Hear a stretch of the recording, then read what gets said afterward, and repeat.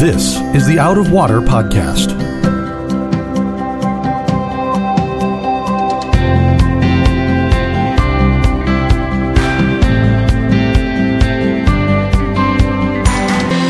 Out of Water is a production of Rio Vista Community Church in Fort Lauderdale, Florida. You can find it on Apple Podcasts, Google Podcasts, or Spotify. If you like what you hear, please subscribe and tell a friend to help them find Out of Water also. Welcome, friends, to another episode of the Out of Water Podcast. I'm your host, Mark Lautenschlager, and joining me today, as he always does, is our Pastor of Education, Reverend Sam Castensmith. Sam and I are welcoming you to another week in our study of the Gospel of Mark. This is week 10, and we are looking at the mission of Jesus. We spent the first 8 weeks looking at what Mark was telling us about who Jesus was, and now we're looking at what Jesus did to understand his mission, to understand what part of that, we should have. And I do think that the first couple of weeks have been very interesting, and I think chapter 10 has a lot of good stuff in it also, Sam. Mm-hmm. I agree. Yeah. It's a good hodgepodge. There's a smorgasbord of different things in here. Some of them are things that we've talked about not that long ago when we were covering the parables and stuff like that. We went through the rich young man, for example. Mm-hmm. Well, he's in here again. Yeah. Still makes a bad choice. That's right. Nothing changed there. So these, there'll be some familiar stuff in this chapter. That's what I'm saying. Yeah. Well, let's start right away with the chapter 10, verse 1, which interestingly in my English Standard Version is labeled with a little title, the little titles they give you, subject titles, teaching about divorce. I'm going to suggest to you that this passage genuinely isn't teaching about divorce. This is something else entirely. Not that it doesn't involve divorce, but this is not Jesus teaching about divorce. Verse 1, and he left there and went to the region of Judea and beyond the Jordan, and the crowds gathered to him again. And again, as was his custom, he taught them. Number one thing, if you want to talk about the number one mission of Jesus, was teaching people. He was always teaching. Yeah, he's teaching them the word. He's teaching them what to expect. That God is a God of grace and mercy, and the word was being lifted high. Yep. So verse 2, and our favorite guys and Pharisees came up and, in order to test him, asked, "Is it lawful for a man to divorce his wife?" He answered them, "What did Moses command you?" They said, "Moses allowed a man to write a certificate of divorce and to send her away." And Jesus said to them, "Because of your hardness of heart, he wrote you this commandment. But from the beginning of creation, God made them male and female. Therefore, a man shall leave his father and mother and hold fast to his wife, and the two shall become one flesh. So they are no longer two, but one flesh. What therefore God has joined together, let not man separate." I think that is, it's like watching a bullfighter work. It's like the bull comes charging at him, and all of a sudden the Pharisees realize that a red cape is flipped over their eyes, and they don't know where Jesus is anymore. It's a brilliant answer, because the first thing he does is he turns it around. He sets them on the back foot by asking them, "Hey, Moses wrote the law. What did Moses command you?" Mm-hmm. Yeah, so they're coming to him, and the whole thing is they're always coming to him with questions because they want to whittle away at his following and to prove to people that he's somebody that they shouldn't follow and divide, his followers into camps. And so they come and say, "Is it lawful for a man to divorce his wife?" And as we'll talk about in a minute, really, really, really a high-charged question in first century Israel. And so Jesus turns it back on him and is like, "Okay, you're the teachers of the law. You claim to be the experts. What did Moses command you?" And it's interesting that he says, "What did Moses command you?" And they responded, "Moses allowed a man to write a certificate of divorce and to send her away." And so immediately they don't respond with what Moses is commanding. They come back with what Moses allowed, because the command surrounding marriage is much different than what man can just get away with. Yeah. And that's a way different question. And Jesus is kind of challenging him on a lot of that. Well, and you were telling me there's two schools of thought on that, too. There were two very influential rabbis that had differing opinions on this certificate of divorcement, because it said that if the wife displeased her husband, that the husband could write her this certificate of divorce. And interpreting what does that mean, displease your husband, there were two different views, right? Yeah, so if you go, where this comes from is Deuteronomy chapter 24, and it says that if she has found no favor in his eyes because he has found some indecency in her, then he can write her a certificate of divorce. And so then the question becomes, and this was the big debate that was raging in Jesus's day, is, okay, she's lost favor in his eyes because of some indecency. And so then the question is, what does that mean? What is the indecency? And so you had two schools of thought, and one of the rabbis that was famous that came before Jesus was a guy named Shammai. And Shammai held the traditional view that was, the indecency means what it says. Indecency, the root of that Hebrew word, literally means nakedness or genitals. So it has this kind of connotation that it's sexual, right? That she's done something impure, she's committed adultery, that is the reason why she's lost favor. And in that situation, the husband could issue a certificate of divorce and send her away. Well, then you had this other school called the Hillel school that came along, and they said, no. She's lost favor in his eyes because she's being indecent, not measuring up to his standards of what a wife should be. And that means, that could be anything from, she talks to other men in the street, or, she's not a good cook, or she wears clothes that he doesn't like, or, she's let herself go, or whatever. Really, really awful view of marriage. But it basically was lifting up this idea that a man can divorce a woman and send her away with no rights, no property rights back then, very few avenues by which she can take care of herself. In that culture, she's not going to be desirable for others to marry. It would have put her in a really bad position. And so women were particularly vulnerable because of this crisis. And here's the thing, the Hillel school was growing in popularity. It was probably the popular position of that day. And you got to imagine, this is wild, that in a culture that lifts up the Pharisees, who are so much about the rules, on this issue, which is really about justice and mercy and covenantal faithfulness, they're like, send her away. And they take the easy way out, this Hillel branch of thought that treats women as if they're essentially property that can be discarded, and such a low, disgusting, gross view of marriage.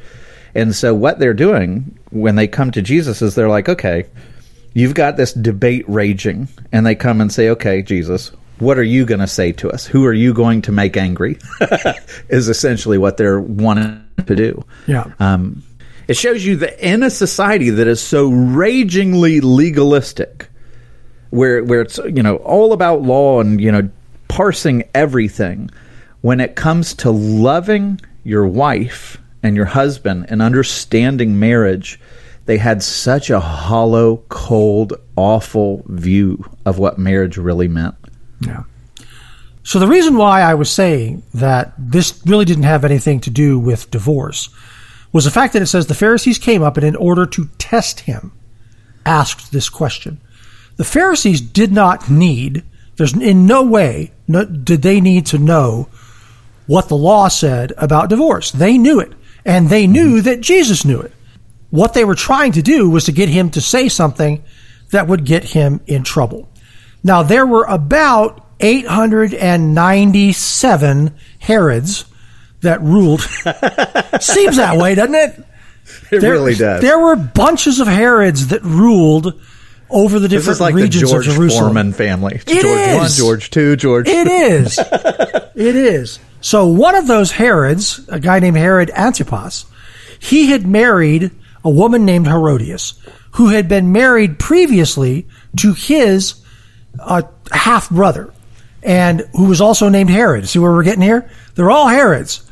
And Philip, actually. Oh, He must have been the oddball of the family. So he was the one not named Herod? Correct. Which is quite the message from your dad. Like, okay, here's Herod Archelaus, and here's Herod Antipas, and there's Philip. All right. So it wasn't a Herod. How about that? So she was married to the one guy not named Herod. Everybody else was.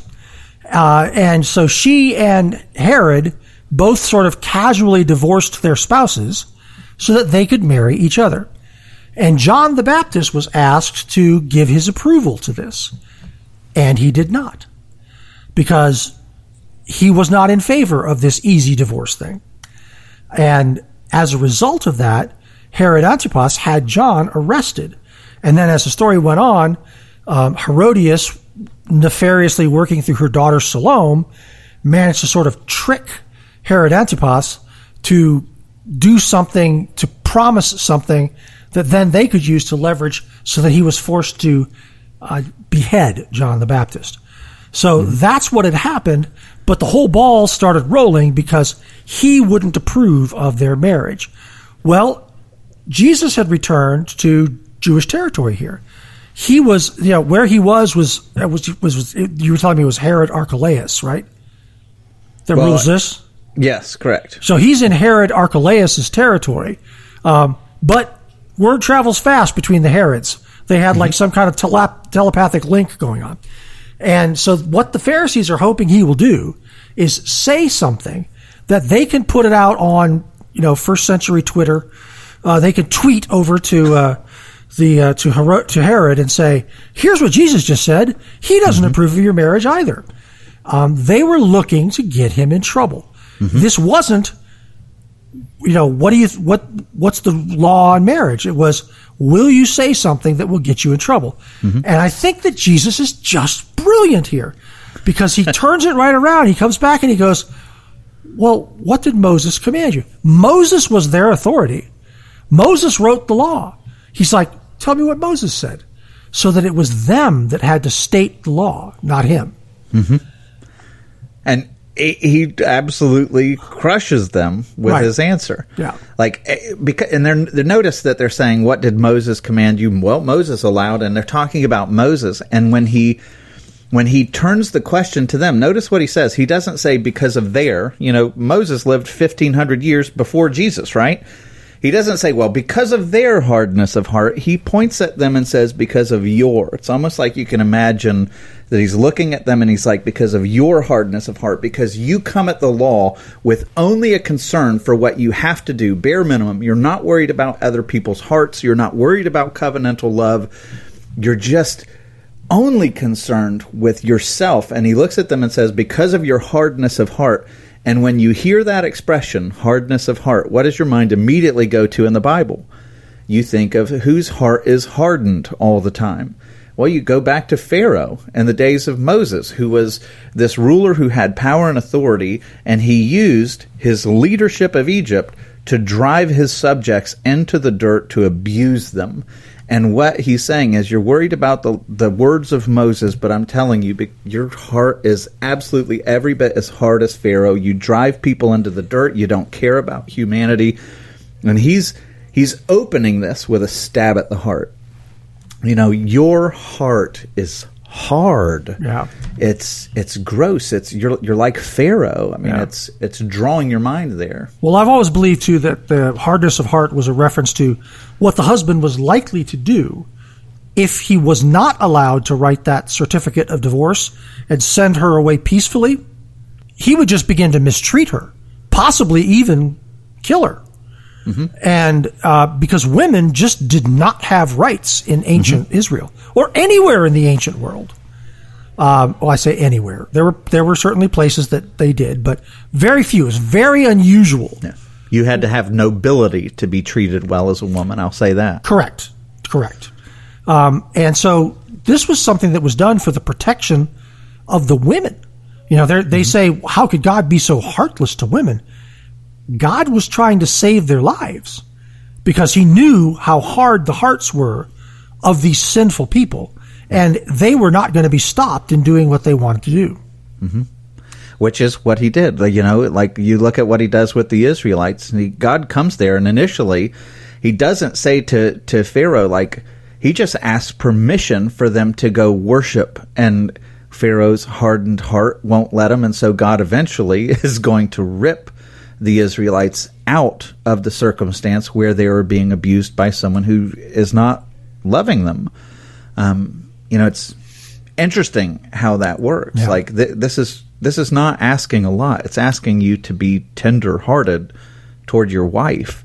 And the word there, it's interesting, in Greek is sclerocardia, and it's where we get the English words like arteriosclerosis. It's a hardening of your arteries, and it's a hardening of things. And this is literally sclerocardia, the hardening of the heart. It means it's like your heart is becoming stone.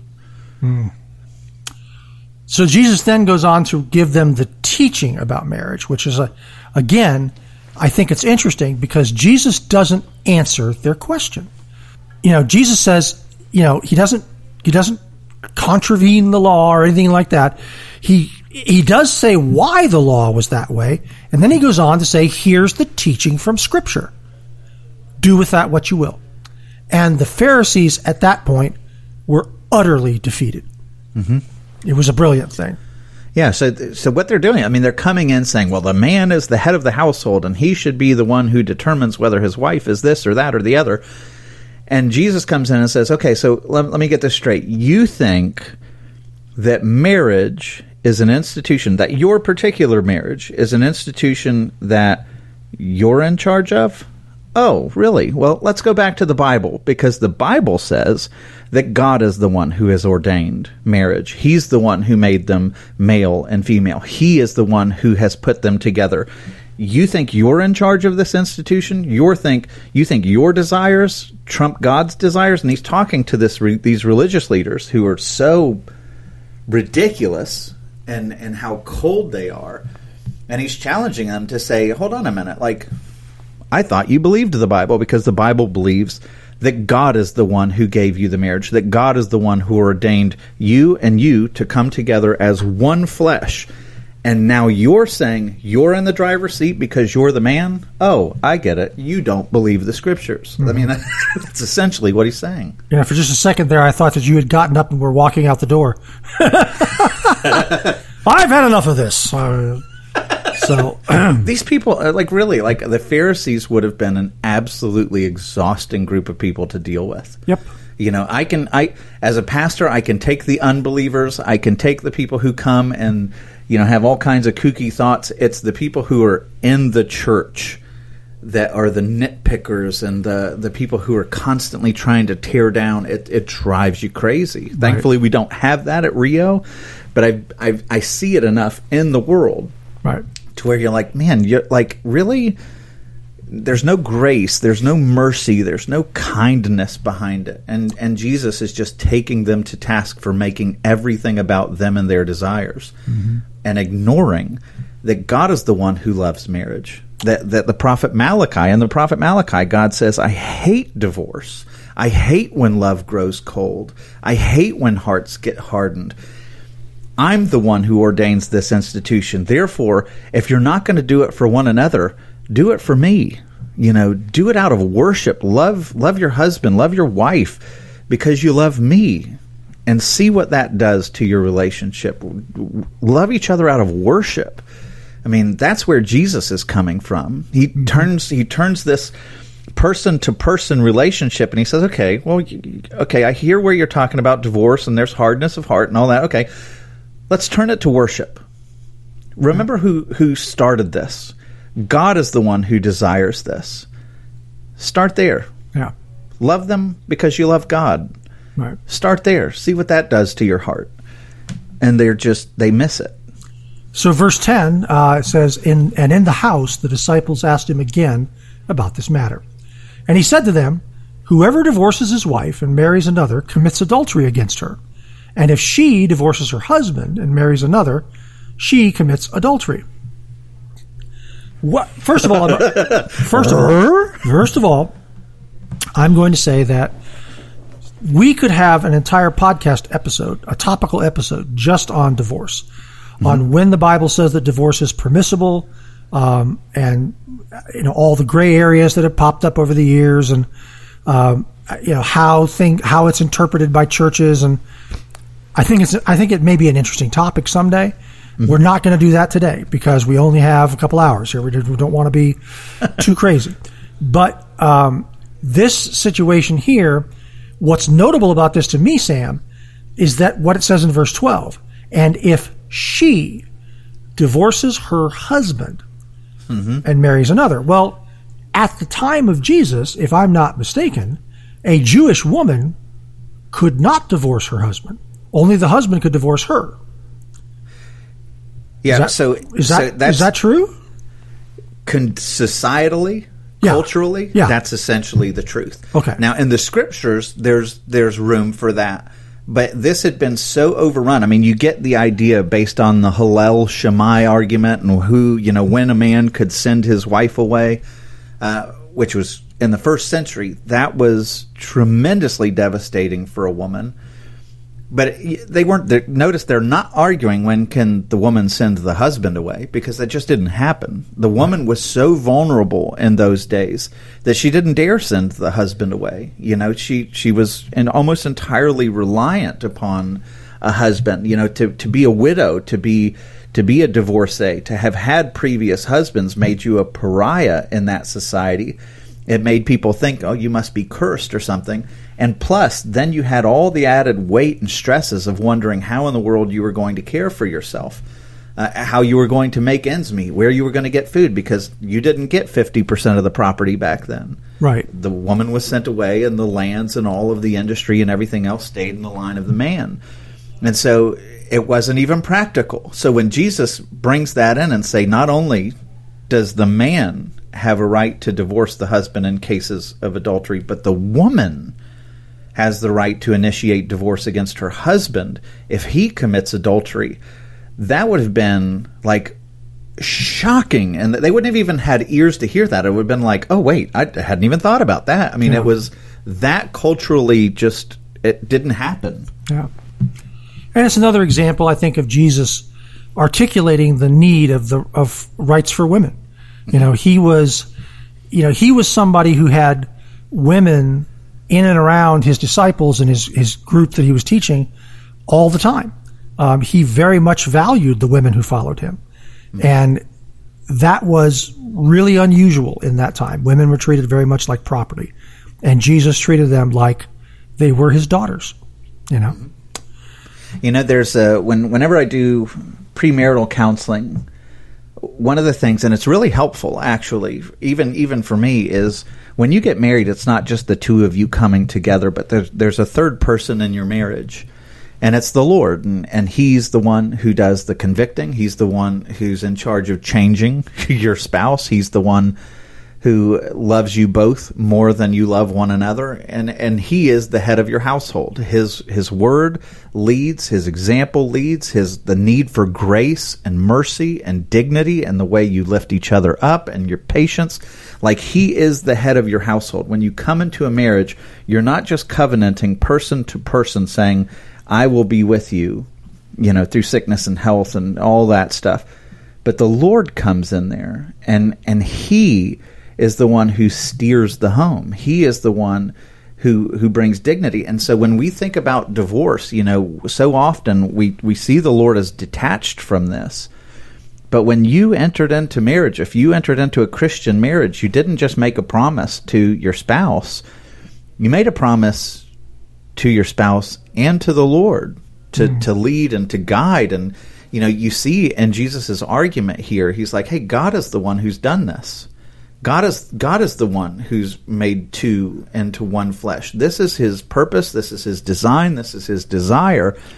And so when we willy-nilly say, you know what, I'm going to rip this apart because of my human desires, we violate our covenant, not just with that person, but with God.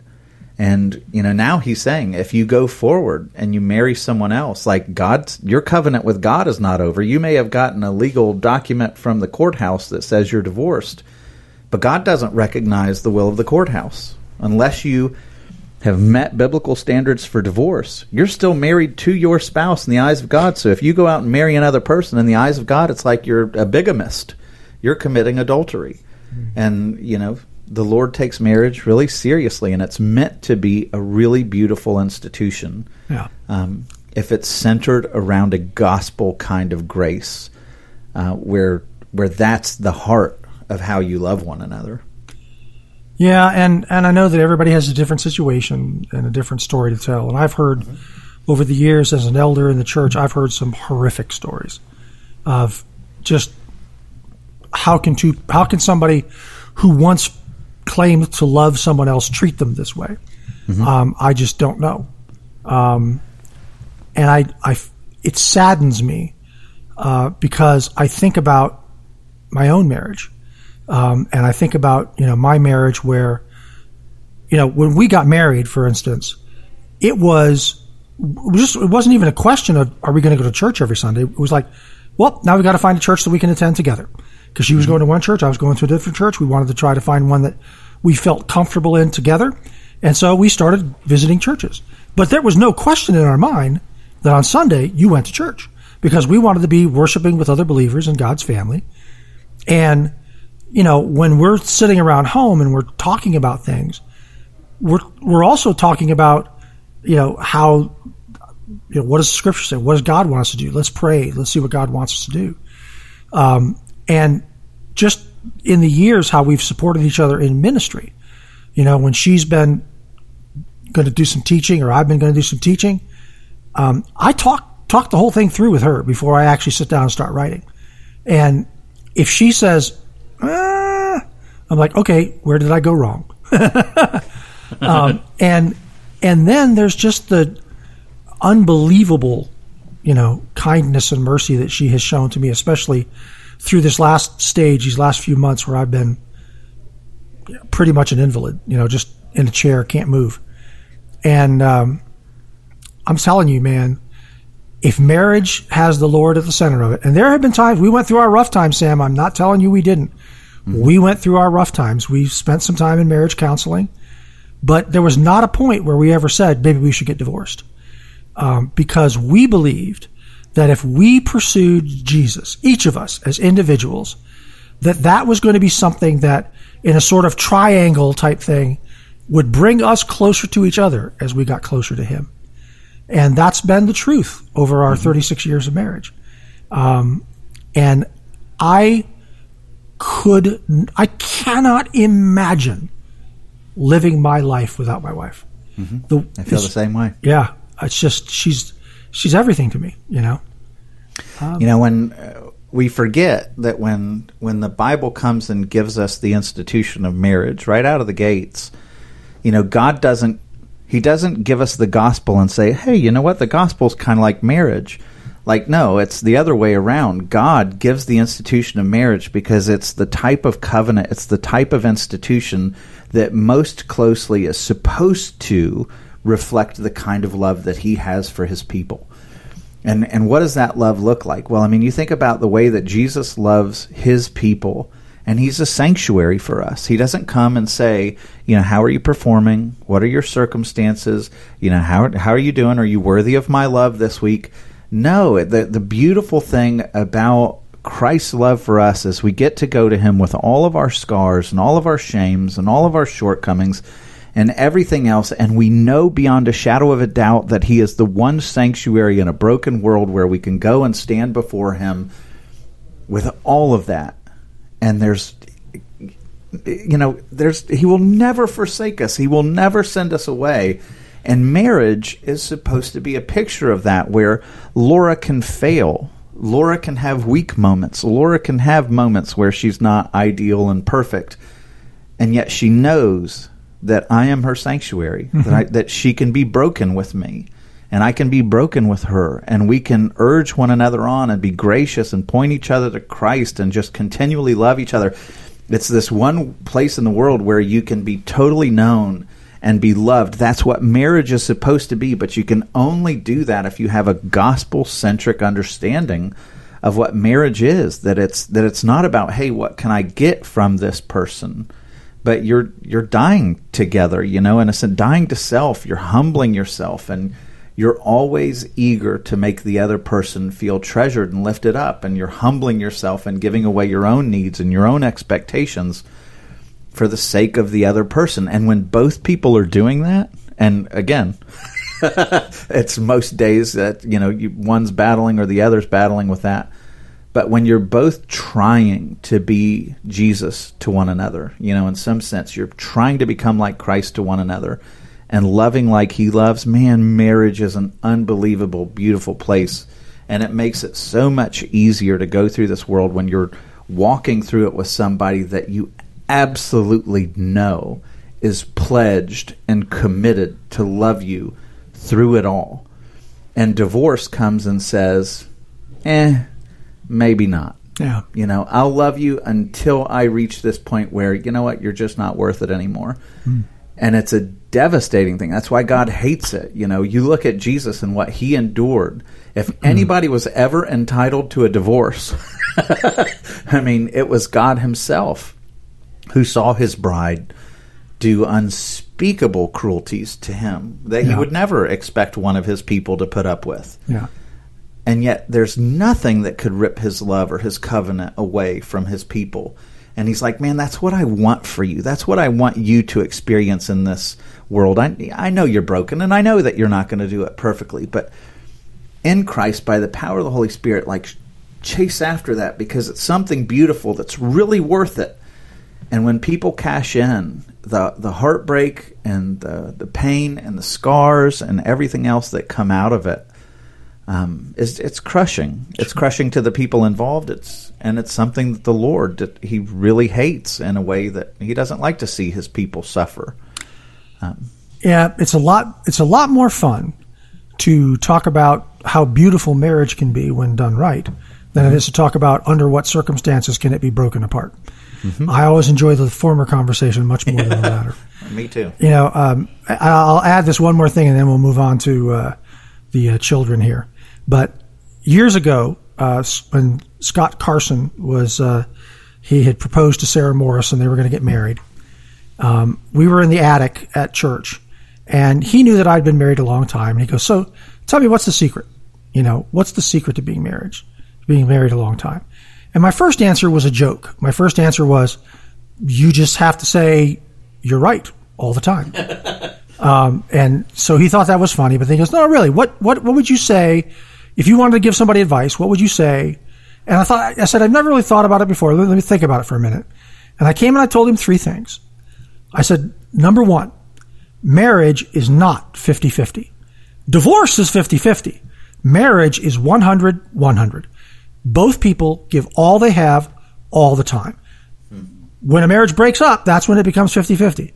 But if that's not how it is when it's functional. I said, the second thing is, don't keep score.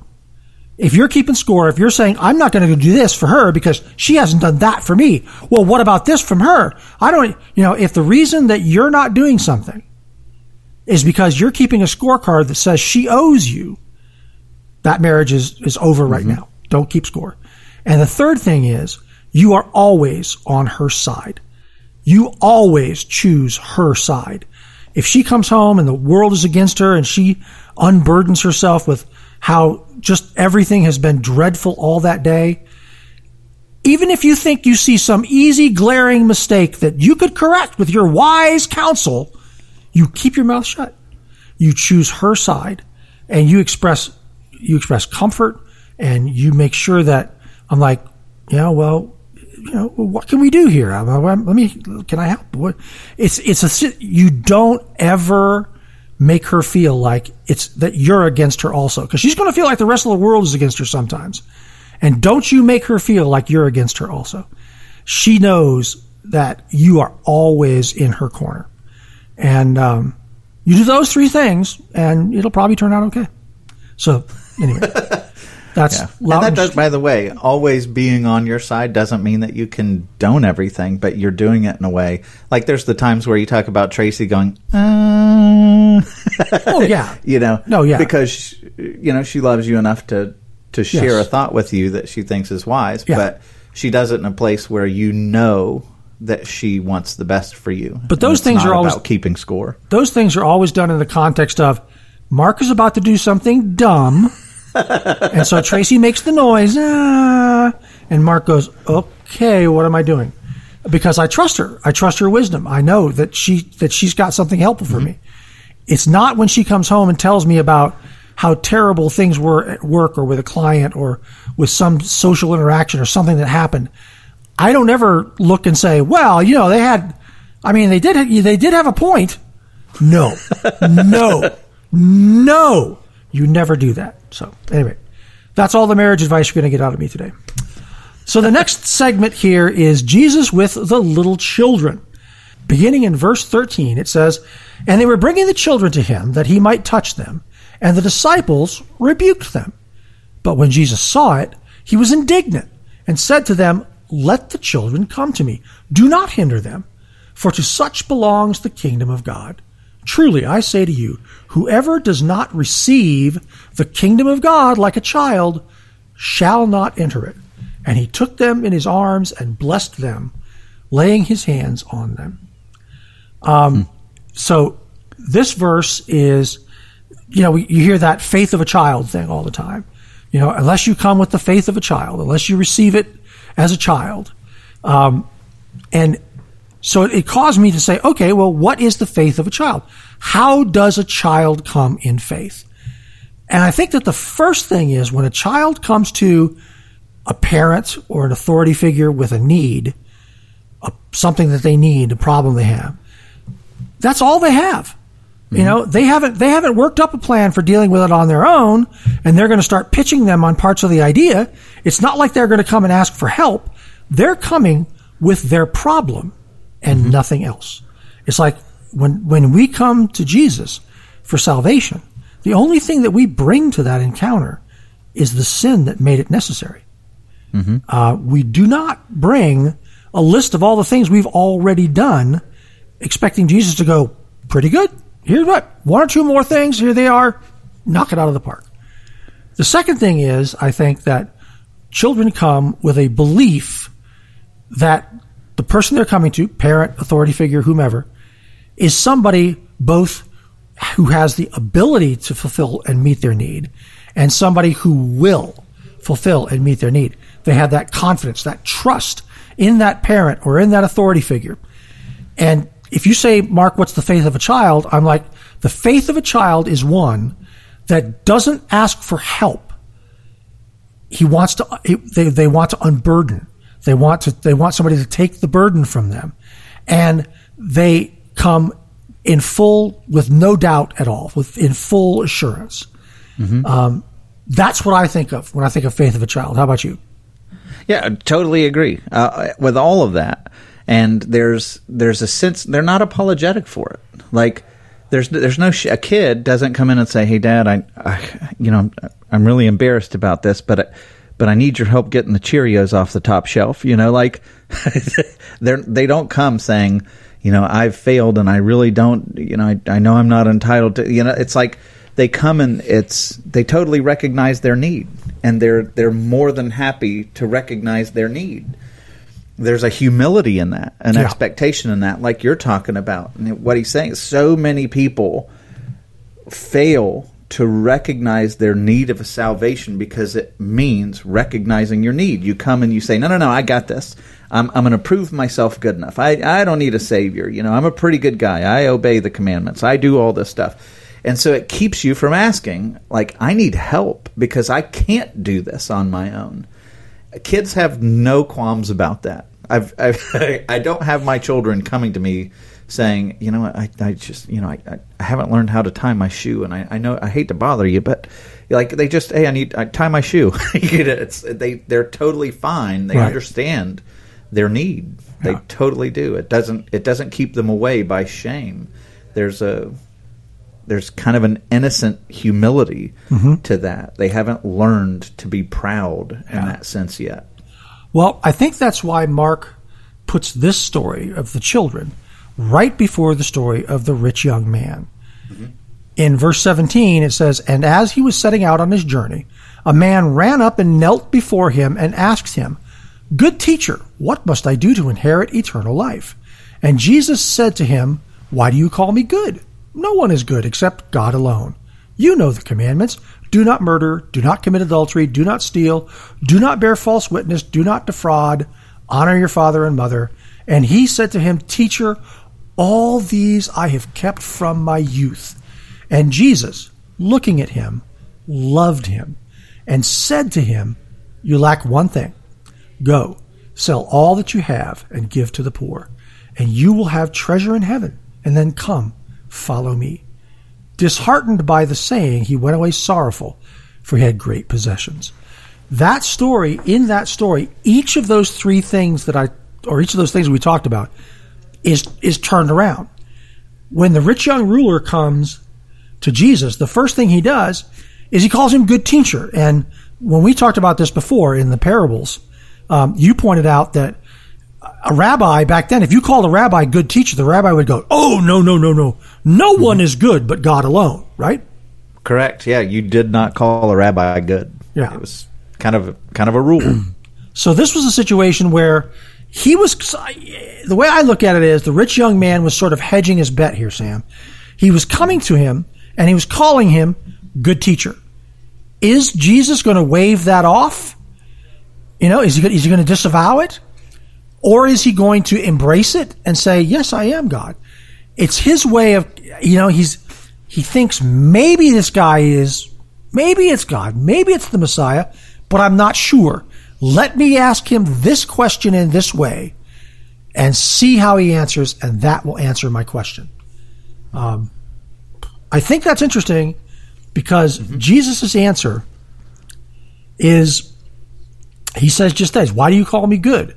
No one is good except God alone." So it's like, okay, he's saying to the man, if you think I am a good teacher, then you also think that I'm God. It's like he was basically asking the guy, take that step, make that step to me. I think what he might have been doing is, it's like he's heard the stories. He comes up and kneels before Jesus, which tells you something about the posture of what he thinks of Jesus. Humility. And it's like he doesn't want to just say, I recognize you're more than a rabbi. Maybe you're a prophet. He's not willing to ascribe deity to him. So it's like he's almost giving him a promotion, wondering, is this enough for you? Are you a good teacher? Maybe you're better than a rabbi. And Jesus calls him on it. It's like, no. There's only one who's good. Are you willing to accept the fact that I'm God? Am I just a rabbi or am I God? Because there's no option in between I'm giving you. So there's some doubt in his approach. He wants Jesus to kind of tip his hat and say, "Yeah, this is who I am." When Jesus gives the commandments, don't murder and commit adultery and all that stuff, and the rich young ruler says, "Oh, I've kept all these from my youth." I'm thinking that the disciples are like, "Oh, here comes the Sermon on the Mount bit." he's gonna lay the whole, if you've lusted in your heart, you've committed adultery, and if you've felt anger in your heart, you've murdered. And Jesus doesn't, even though that's true, and that's all part of the law that Jesus is taught about. Jesus goes after him in the one area of his heart where he knows he's vulnerable, which is, you're really in love with your money. That's where you get your identity. It's where you find your significance in this world, and you value it more than you value what God can offer you. Yeah. And it's like he does. All of Mark, he's talking about how the sin of man, the wickedness of man, the shortcomings of man, they all stem from the heart. And he's just brilliant, man. He knows this guy. He sees him coming. He loves him to pieces, but he recognizes that this is what's coming out of his heart that makes him seeking out somebody to help him in the first place. Right. If he felt totally fulfilled and happy, he's not going to be seeking out the good teacher to ask him how he can improve his life. Right. But you get a sense this guy feels a desperation. He doesn't know what's wrong with him, and Jesus diagnoses it right here. Yeah. And my hope is that this guy walks away going, man, I really do have this unhealthy relationship with money, And I hope to see this guy in heaven. Well, but who knows? Who knows? But what we do know is that when Jesus starts to list out the commandments to him, and this guy you can just see he's eager. Teacher, all these I have kept from my youth. It's like the guy's thinking, this is awesome. All the things I've been doing, that's my part. Now tell me what else I need, and you can do your part. And it's this thing of he's coming to seek help. He's coming to be a part of the process. He's coming to get part of the credit. He's coming to Jesus saying, I've done this. Now, what do you need to add to it? What more do I have to do? And I think right there, he's showing that he's not coming just with his need. He's coming with his need and a list of things that he's done that he thinks has ameliorated that need. And this is the one thing, and we talked about this in the parables episode, but because we just so often want to say, when Jesus says, one thing you lack, sell all that you have and give it to the poor and you'll have treasure in heaven, and come follow me. What Jesus is not doing is he's saying, hey, if you want to know how to get to heaven, you got to sell everything you have. That's not the purpose of why he says that. The key of how you get to heaven is when Jesus says to the rich young ruler, follow me. That is the key of how you get to heaven.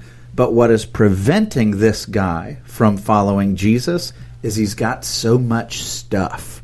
He's got all this wealth and he's got all this treasure, and that's what he serves. And so long as he has that in his life, he'll never follow Jesus. And Jesus is like, you want to know how you're going to get to heaven? The answer is follow me. But I recognize you're unwilling to do that so long as you have all this wealth. So get rid of it. Give it away. Give it to the poor. And then when you get rid of your real God, you'll grab hold of the real God, which is me. Follow me. And Jesus also then unmasks the unfortunate truth, which is this man's wealth and possessions meant just as much to him as eternal life did. It's like Jesus is asking him to make a decision, make a choice. What means more to you? Do you want to follow me or do you want this stuff? And he's like, I can't choose. I want them both. And it is the exact mirror image of that childlike faith. The child who comes only with the need. The child who comes believing without doubting that this is someone that can meet that need. Who comes believing that he will meet that need. The rich young ruler had 1 foot in heaven and 1 foot on earth in this whole conversation. It's like he wants to make sure that it's 50-50, or maybe Jesus, God, you've done a lot. I'll give you 60, God, maybe 70%. But he wanted to be a part of the mix, and he still wanted to value the things of this world, and that was the impediment. It's interesting. Your counsel to Scott Carson on marriage. The whole divorce thing comes up because they're not; these men are not interested in a marriage that's 100-100. They want to know the bare minimums. They want to know, what am I absolutely required to do because I don't want to go beyond that. And here, this guy has the same heart. Jesus is 100 in for the rich young ruler. I'm going to go to a cross. I'm going to die for you. But rich young ruler, like you said, is like maybe 50, 60, 70. Right. And God wants 100-100. He wants you to set aside all the fake gods and be all in. Even if you do it imperfectly, like your heart wants to yield entirely to him. Yeah. And you're surrendered. I think that's interesting that all through this section you have people who are trying to hedge, like, what's the bare minimum that I'm required to do is kind of the attitude. Yeah. What can I get away with? Yeah, exactly. So verse 23, and Jesus looked around and said to his disciples, how difficult it will be for those who have wealth to enter the kingdom of God. And the disciples were amazed at his words. But Jesus said to them again, children, how difficult it is to enter the kingdom of God. It is easier for a camel to go through the eye of a needle than for a rich person to enter the kingdom of God. And they were exceedingly astonished and said to him, then who can be saved? Jesus looked at them and said, with man it is impossible, but not with God. For all things are possible with God. Peter began to say to him, See, we have left everything and followed you. Jesus said, Truly I say to you, there is no one who has left house or brothers or sisters or mother or father or children or lands for my sake and for the gospel, who will not receive 100-fold now in this time, houses and brothers and sisters and mothers and children and lands, with persecutions, and in the age to come eternal life. But many who are first will be last, and the last first. So, again, we have one of these things where, Jesus talks about the impediment that wealth and possessions and power can be to the one that wants to come and follow him. These are hard things to give up, but part of following Jesus is saying, everything I have is secondary to you. And if you're going to, he's not telling you that you have to get rid of it all. I mean, he may. If Jesus shows up in your bedroom one night and says, Sam, you got to get rid of everything, including the pool, then that's what you do, Happily. But he doesn't do that. Instead, he tells us to recognize that our possessions, the things that we have, are what he has given us to serve him and to carry out the mission. And if we look at it that way, and that's how we use it, he doesn't mind if we spend some of it on groceries, is what I'm getting at. It's interesting. I'm chasing a thought that just popped into my brain. This is dangerous territory. This is dangerous. This is a fresh Samism. That's dangerous. This is a fresh Samism. But I think there's something here. When he taught earlier and he talked about marriage, what does he say? A man shall leave his father and mother, everything that he's known, everything that gives him comfort, all of his source of provision, and he shall do what? He shall hold fast to his wife, and the two shall become one flesh. And so when he's calling people into the institution of marriage, what's the pattern of love there? It's you're leaving everything to grab hold of the one you love, and you're totally committed to them, and you've left everything else behind. And then he's looking at the rich young ruler, and the crowd in the aftermath. And Peter's like, we left everything. And he's like, yep. If you've left brothers and sisters, mother or father, just like, you're called into this new marriage and you're leaving your former life behind to grab hold of your bride. And it's all about that going forward. That's where your heart and your commitment is, forsaking all others. And what Jesus is saying is, and I want the same from you for me. You leave behind all of these things that are your source of security and comfort and everything else for the sake of my gospel, and I promise you'll receive 100-fold now in this time and into the future. And I think that's fascinating. In both of those cases, that's where he goes. You have, for that kind of love, for the love of a marriage and for your love expressed toward your Savior, he calls you to leave everything and be willing to grab hold of your husband or wife or him, because that's a special kind of love, even if it requires you to forsake all else. Yeah, it's interesting. Well, and it's also an interesting thing, because when he promises them that the 100-fold who will not receive 100-fold, that's something that's often misapplied in the area of giving. They take that 100-fold blessing idea out there and say, if you sow a seed, you'll get the 100-fold blessing. So give us $1, you get $100 back, or $100, you get $1,000 back. That's what God's going to do for you. And in here, that 100-fold comes when somebody gives up everything. Not sows some seed, not mails $1 in an envelope, gives up everything to follow him. And it's for the sake, for his sake, right, and for the gospel, not so that you can be enriched. I mean, he makes that very clear. When you get married, your heart is for your bride or for your husband. You do things for their sake, and it requires you to be humbled and to be other-minded. And the gospel is the same. You do it for his sake in the gospel, not for self. As hard as that is and as imperfectly as we do it, that's where it's most beautiful. Yeah. And then verse 31, I love how it closes out. But many who are first will be last, and the last first. I think that Jesus is saying there are some surprises coming in heaven, guys. There are some surprises.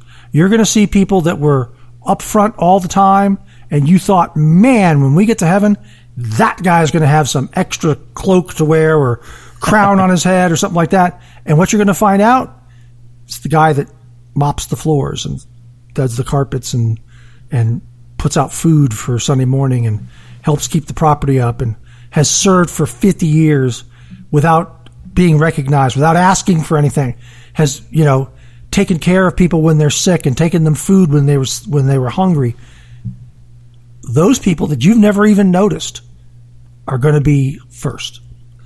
I just think Jesus is saying there's going to be some surprises in heaven. Mm-hmm. Yeah.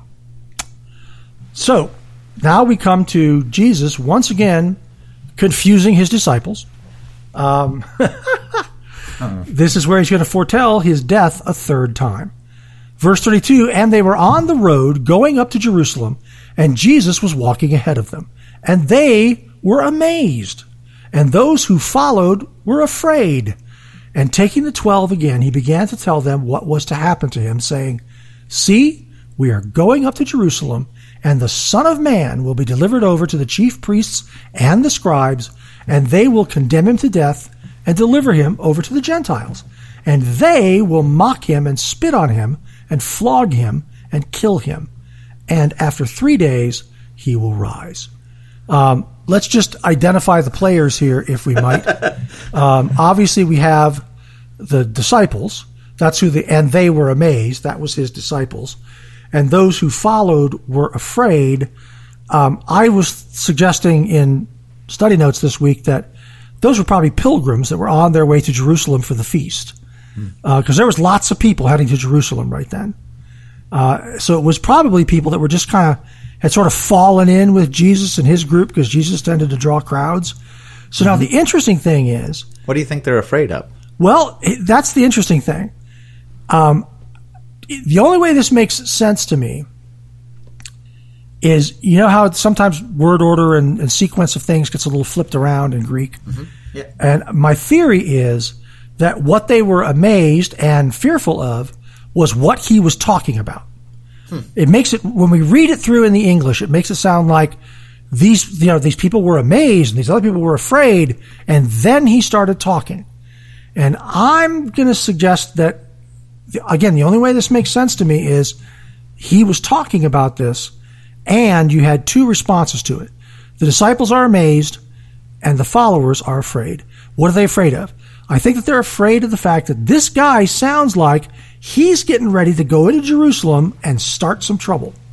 that he's going to be, delivered to the chief priests and condemned to death and, mocked and spit on and flogged and kill him. And those followers are thinking, hey, we're coming for a feast, man. We don't want any trouble. As soon as we get inside the door, everybody make a break for it. Nobody be around this guy when the fireworks go off. So that's what I think they were afraid of. The way that I read this is, Jesus is building up this kind of caravan as they're coming down to celebrate the Passover, and I think they know that he's about, in the north, the religious leaders and the elders and the chief priests and members of the Sanhedrin have to travel up there, and they inspect Jesus, and he causes a lot of trouble, and they want to kill him up there. But now he's walking into the hornet's nest, and they know he's walking into the hornet's nest, and things have intensified, and his opposition hates him more than ever, and they're afraid of what he's walking into. And Jesus pulls the 12 again and starts telling him, they're right. They're all going to absolutely condemn me to death. It's going to happen. They're going to spit on me. They're going to flog me. They're going to kill me. But after 3 days, I'll rise. That's the way I read that. So then what were they amazed at? If he said that to them after they were already amazed, what was it that amazed them? He's probably doing some miracles. I don't know. Just his presence. Okay. I'm not. Well, whether it's a situation where word order gets flipped around again because of strange Greek things that I don't understand, or whether Sam is right and Jesus had been making pigeons. I don't. Or usually, just to be fair, the Greek usually gets changed around, like word order doesn't make sense, but it's usually all within one sentence. That's correct. Not sentences around in a paragraph. That is correct. That is correct. I recognize that. I realized I was reading into it a bit, but I just didn't see what they would be amazed about and the other people afraid about other than this speech. Yeah, I'm not sure. You know, there's always going to be a Markism, one a week. That's the guarantee. So, and then after that, after this moment of amazement and fear, James and John don't make it any better. Verse 35, and James and John, the sons of Zebedee, came up to him and said to him, Teacher, we want you to do for us whatever we ask of you. That's a bold request. That's really, really bold. Jesus, Son of God, Creator of the universe, Master of heaven and earth, we want you to do anything we ask you. Give us a blank check.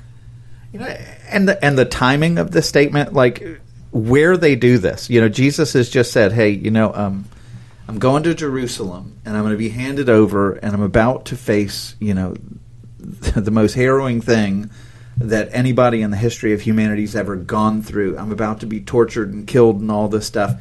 And they're like, hey, Jesus, we want you to do something for us. It's like, dude, like, did you hear what he just said? You know, and they're not concerned about what the cost that he's about to endure. They're only concerned for their advancement. Right. And so Jesus is saying, hey, I'm going to lay myself down to an extreme degree. And they're like, okay, well, can you lift us up? Yeah. It's pretty wild. That's super bold. Yeah. And Jesus comes back to them and he said to them, well, what do you want me to do for you? Seems like a reasonable question. And they said to him, grant us to sit, one at your right hand and one at your left, in your glory. I'm going to say, I think that right there shows that despite him just having talked about the suffering, death, and resurrection, they still didn't understand it. They were expecting that his messianic glory was about to be revealed. The Messiah was coming to Jerusalem at the Passover, and his glory would be revealed. It's just about to happen, guys. Everything's going to turn up roses. Tomorrow's going to be a better day. Jesus, put us up front with you, you know, on your right hand and your left. Yep, and you're exactly right. You know, they're expecting this to be a coronation. Jesus is saying, when I get to Jerusalem, all hell's going to break loose. It totally misses them, and they're imagining, when we get to Jerusalem, you're the Messiah, you're the Son of God, you know, it's going to be some grand coronation. And so, you know, just like Joseph had with Pharaoh, where he sat at the right-hand side of Pharaoh, or Daniel had with the Babylonian kings, where he was elevated to the right hand, like, that's what we want. That's what we want you to do for us. We want to sit at your right and your left-hand side so that we're exalted above everyone else and that we have authority in the kingdom, because we know you're about to go through your coronation. And they totally miss what Jesus just said. Yeah, 100%. Verse 38, Jesus said to them, you do not know what you are asking. Are you able to drink the cup that I drink, or to be baptized with the baptism with which I am baptized? And they said to him, we are able, which I think, again, shows that they're thinking this is going to be glory. Jesus, you're about to be coronated. Of course we can drink that cup. Hey, we're with you, man. You know, it's like, you want to be baptized as the Messiah? We'll join you in that pool. But then I think, if I can interject something there, I think that it doesn't say it, but I'm going to guess that Jesus' face fell a little bit, because he wasn't happy about telling them this. And Jesus said to them, the cup that I drink, you will drink. And the baptism with which I am baptized, you will be baptized. But to sit at my right hand or at my left is not mine to grant, for it is for those for whom it has been prepared. When Jesus gives them that statement, the cup that I drink, you will drink. The baptism, you will be baptized. He's predicting what's going to happen to them as they go out and take his message to the world. It's not going to end well for them. Yeah, they're going to have to walk that road of suffering. And, Yep. you know, when Jesus talks about this cup, Are you able to drink the cup that I drink? They should have recognized this from the Old Testament. Like, all through the prophets, there's talk about how God has a cup of wrath that is waiting to be poured out for the sins of mankind. Like, you think of Isaiah 51, where he says, "Behold, I have taken from your hand the cup of staggering, the bowl of my wrath you shall drink no more." Every time you find this cup through the prophets, it's the cup of God's wrath. And he's like, can you drink from the cup that I'm going to drink? And then he says, can you be baptized with the baptism which I'm baptized? Now, he's already been baptized. But elsewhere, I think in Luke's gospel, he says, I still have a baptism to undergo. And he hints at that here. And baptism, originally, like the whole point of it, when he does it originally with John, the idea is it's a picture of death and resurrection. You are going beneath the waters, which is symbolic of death, and you're emerging again to new life, right? And so can you take the suffering that I'm going to suffer? Can you experience the kind of gruesome death with which, and baptism, that I'm going to be baptized with? And they say, yeah. And he's like, okay, you know what? You are going to drink that kind of persecution. Not the wrath of God, but you're going to experience the wrath of men, and you are going to suffer death, the kind of martyr's death that I am about to suffer. And they do. It's, this is a fate that both of them will experience. Yeah. Verse 41, and when all the other guys heard it, they began to be indignant at James and John. I can well imagine. Verse 42, and Jesus called them to him and said to them, you know that those who are considered rulers of the Gentiles lord it over them, and their great ones exercise authority over them.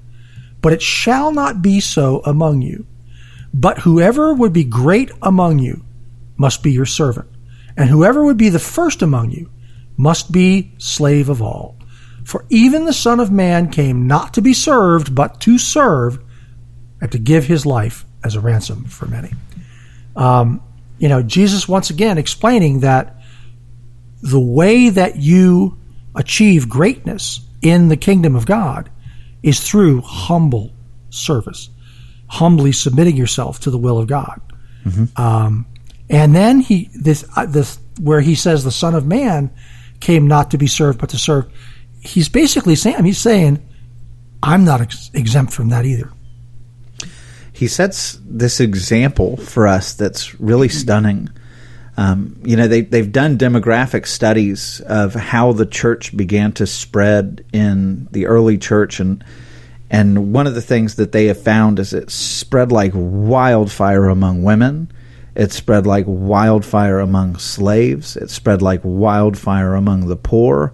It spread like wildfire through Gentile territories. But the people that were the slowest to come, Augustine writes about this, by the way, the people that were the slowest to come were those who had honor and power and wealth and status. And the reason, nobody had ever seen anything like this in the history of the world. Every time a god showed up in the world, basically humanity was reduced to servitude. You existed for the glory of Caesar. You were his peons. You existed for the glory of Pharaoh. You existed for the glory of Zeus, or whatever god had ever emerged in the history of mankind. Humanity was to be seen as slaves under his feet. And here you see God coming in the flesh, and what does he say? I came not to be served. And it's like you hear every record player ever go, but to serve, and to give his life as a ransom for many. And that's so absolutely absurd that the God who created all things, that holds all power, he holds all the cards, he doesn't need us. In fact, the only thing that we often bring him in our own deeds is sadness and disappointment, the way that we tear the world down and everything else. And he comes and he humbles himself and he goes underneath us to lift us up. He serves. He becomes the slave, to where in the first century world, slaves who were seen as, subhuman essentially, say, wait a minute, God became a slave. I can relate to him. He became poor. He poured himself out. He was willing to set it all aside out of love to give his own life for me. Like, it was revolutionary to see a God with this kind of love for humanity. Like, it would have been almost blasphemous to the traditional Jews to imagine God saying such a thing, and it would have been utterly absurd to the Greeks and the Romans. And yet, it was novel. It was brand new. The world had never seen such a thing. Mm-hmm. And then he says to us, all of his people, as much as this surprises the world, as much as this is absolutely countercultural, revolutionary, you should be like this to everyone else. Yeah. You should serve those that, culturally speaking, you've got a leg up on. You should be their slave. You should serve them. You should lower yourself to lift them up. You should give your life to lift others up. And that's the theme that you're finding through this passage. Yeah, okay, men, culturally, you're above women. You could send them away out of your hardness of heart. But what would God call you to do? Rich young ruler, give away your stuff. Like, it's all calling us to empty ourselves and to love others sacrificially. And that's the beauty of the gospel. And Jesus isn't asking us to do something that he hasn't done to a degree far greater than what he calls us to do. Mm-hmm. So verse 46, we come to the healing of blind Bartimaeus.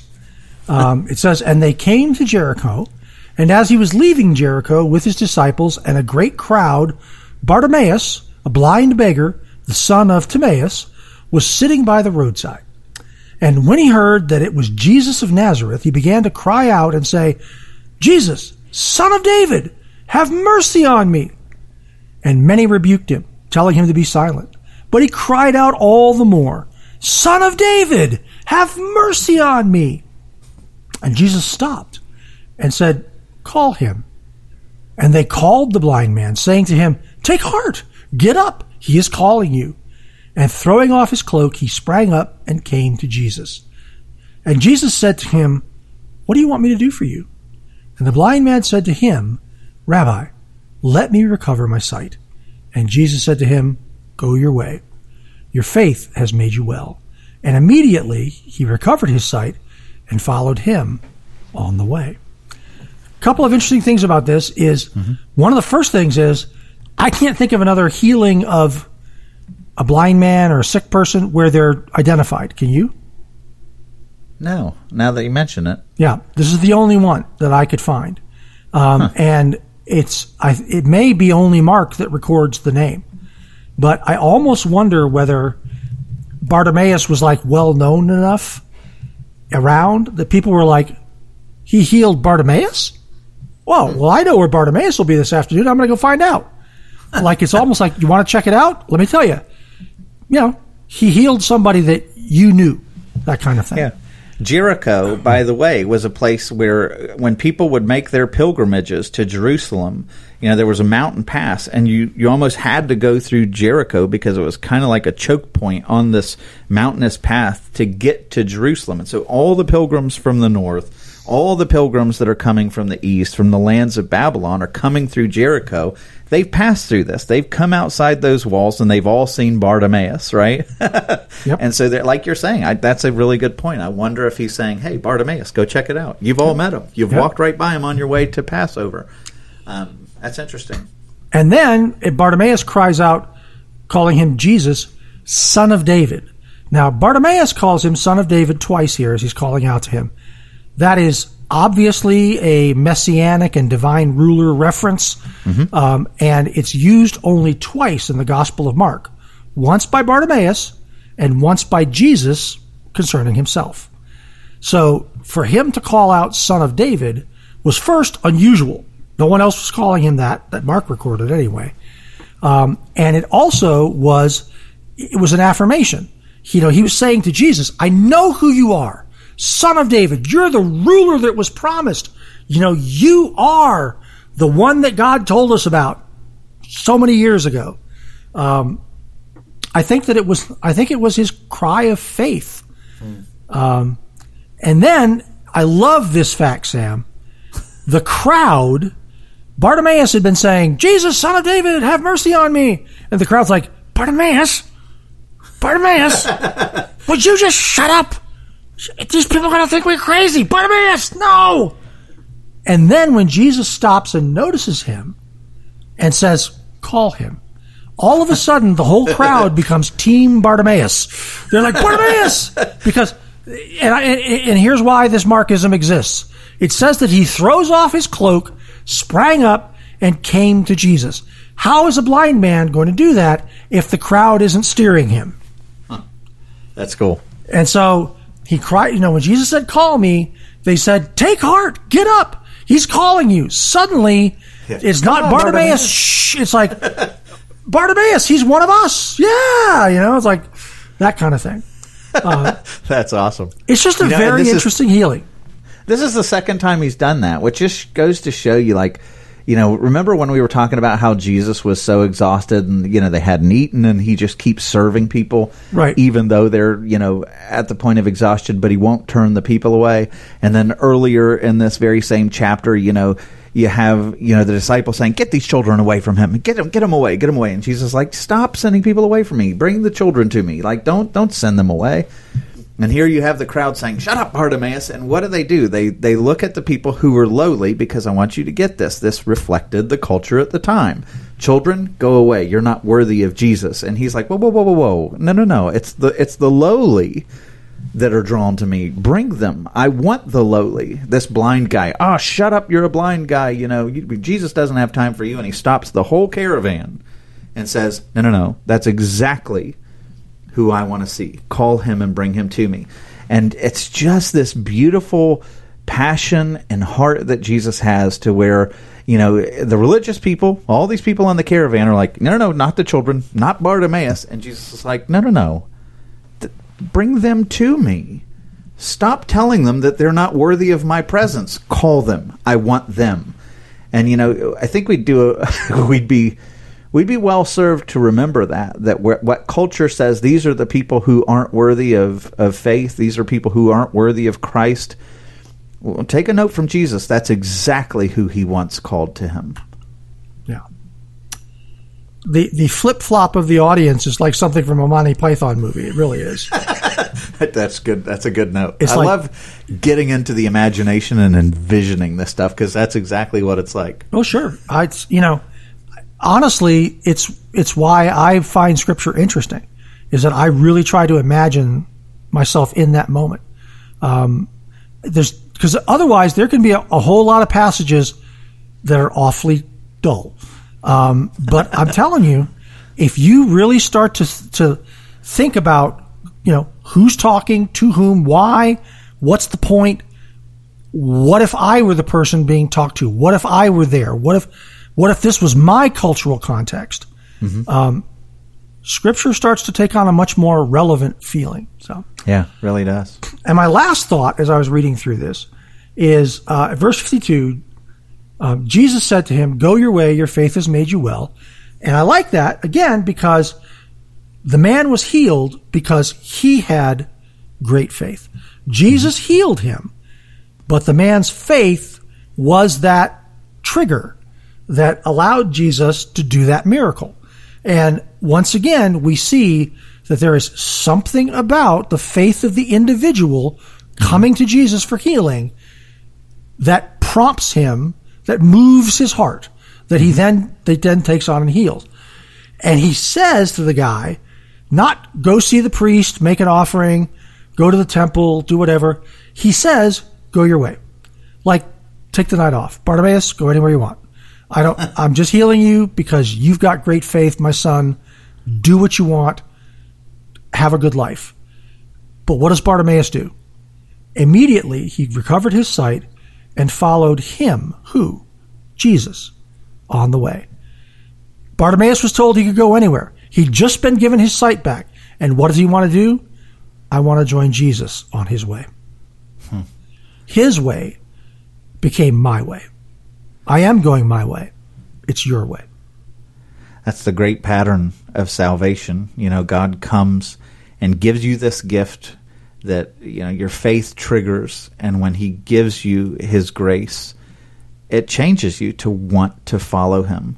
You don't follow him and then get healed. You get healed and then you follow him. The way that this is laid out, that's a really good find. I love that. That's cool. Some of these I do just for myself, but I'll share them on the podcast. That's rich, man. That's rich. I think this whole chapter was rich, man. I loved it. Mm-hmm. It's good stuff, man. It really is. It's the mission of Jesus. And what you find behind all of these is, we have such a kind servant Savior who's come to empty himself out, to give himself. He doesn't withhold anything from his pursuit of his relationship with us. And at the heart of each and every one of these stories is kind of that echo. It's like, here you have a Savior who's given everything for you. And what he's calling is in the mission and return to him, in our marriages and our devotional life, like he wants everything from us. Yeah. And that's a good thing. It's a blessed life. Bartimaeus, I've thought about this story before, and there's a strange thing because it makes a big deal about the volume.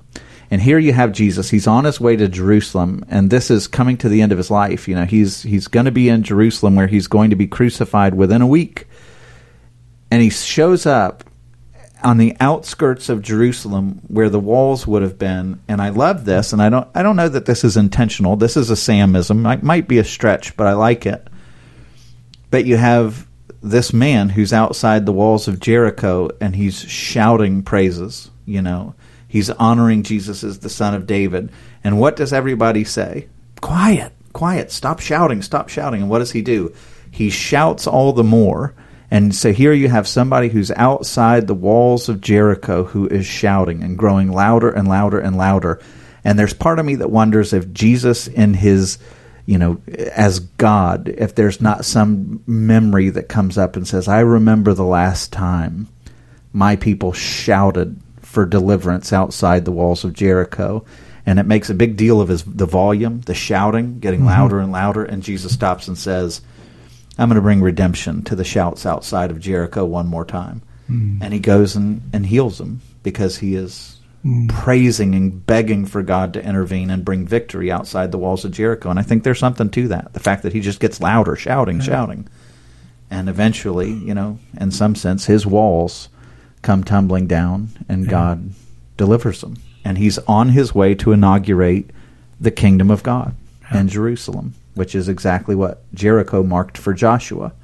It's fascinating to think about anyway.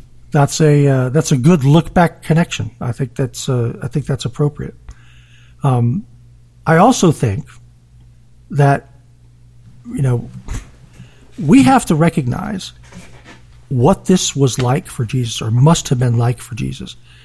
He knew exactly what was going to happen to him. Exactly what was going to happen to him. He'd been telling people what was going to happen to him. Every single step he took was bringing him closer to the most difficult thing any of us can ever imagine. Jesus wasn't going to turn away from it. That had already been decided. So every step, man, let me tell you something. I've been going through some medical stuff, no secret, and I get sent in for all kinds of tests. I don't want these tests. I want to be home in my chair watching YouTube. So when I'm going in, it's like every step is heavier, harder, longer than the step before. It's like you are walking to somewhere you don't want to be, to do something you don't want to do, and you hate it. And that's for a medical test. Jesus was walking to suffer and to die on the cross. I mean, it's like that had to be the hardest steps that he was taking. And I think that when Bartimaeus called out to him, Jesus, Son of David, have mercy on me, that it was a moment where Jesus could stop for just a second and go, yeah, yep, that's why I'm doing this. I remember.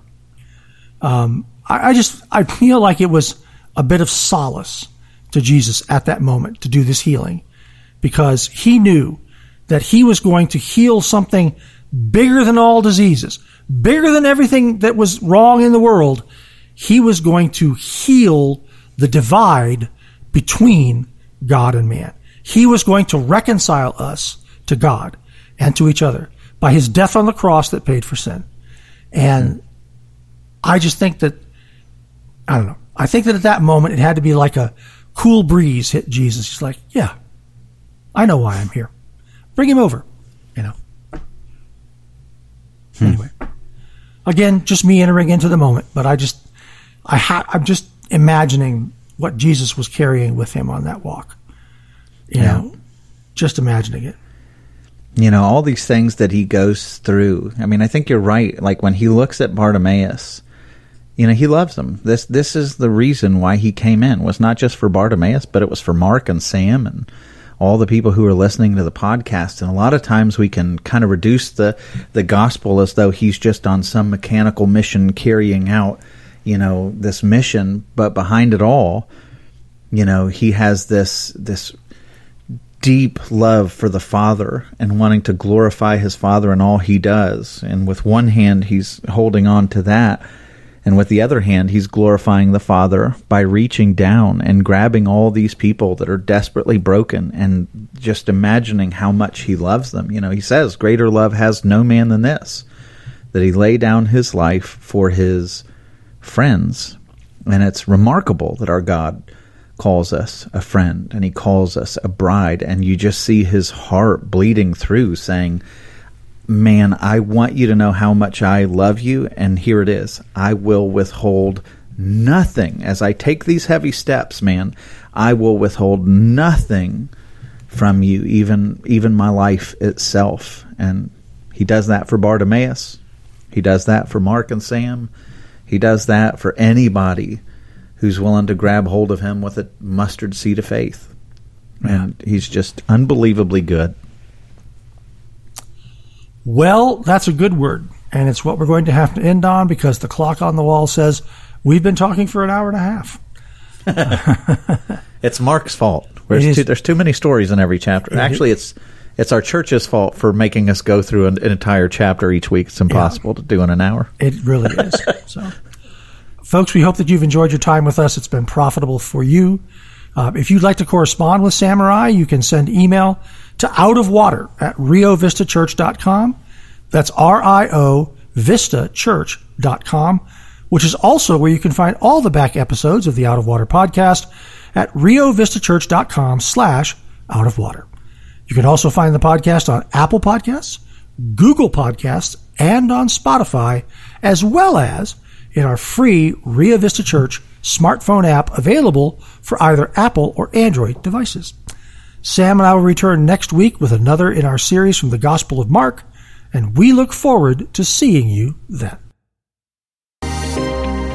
We hope you enjoyed your time with us, and you will both subscribe to the podcast and listen regularly. You can find out more about Out of Water, catch up on past episodes, and access show notes at our website, riovistachurch.com/outofwater.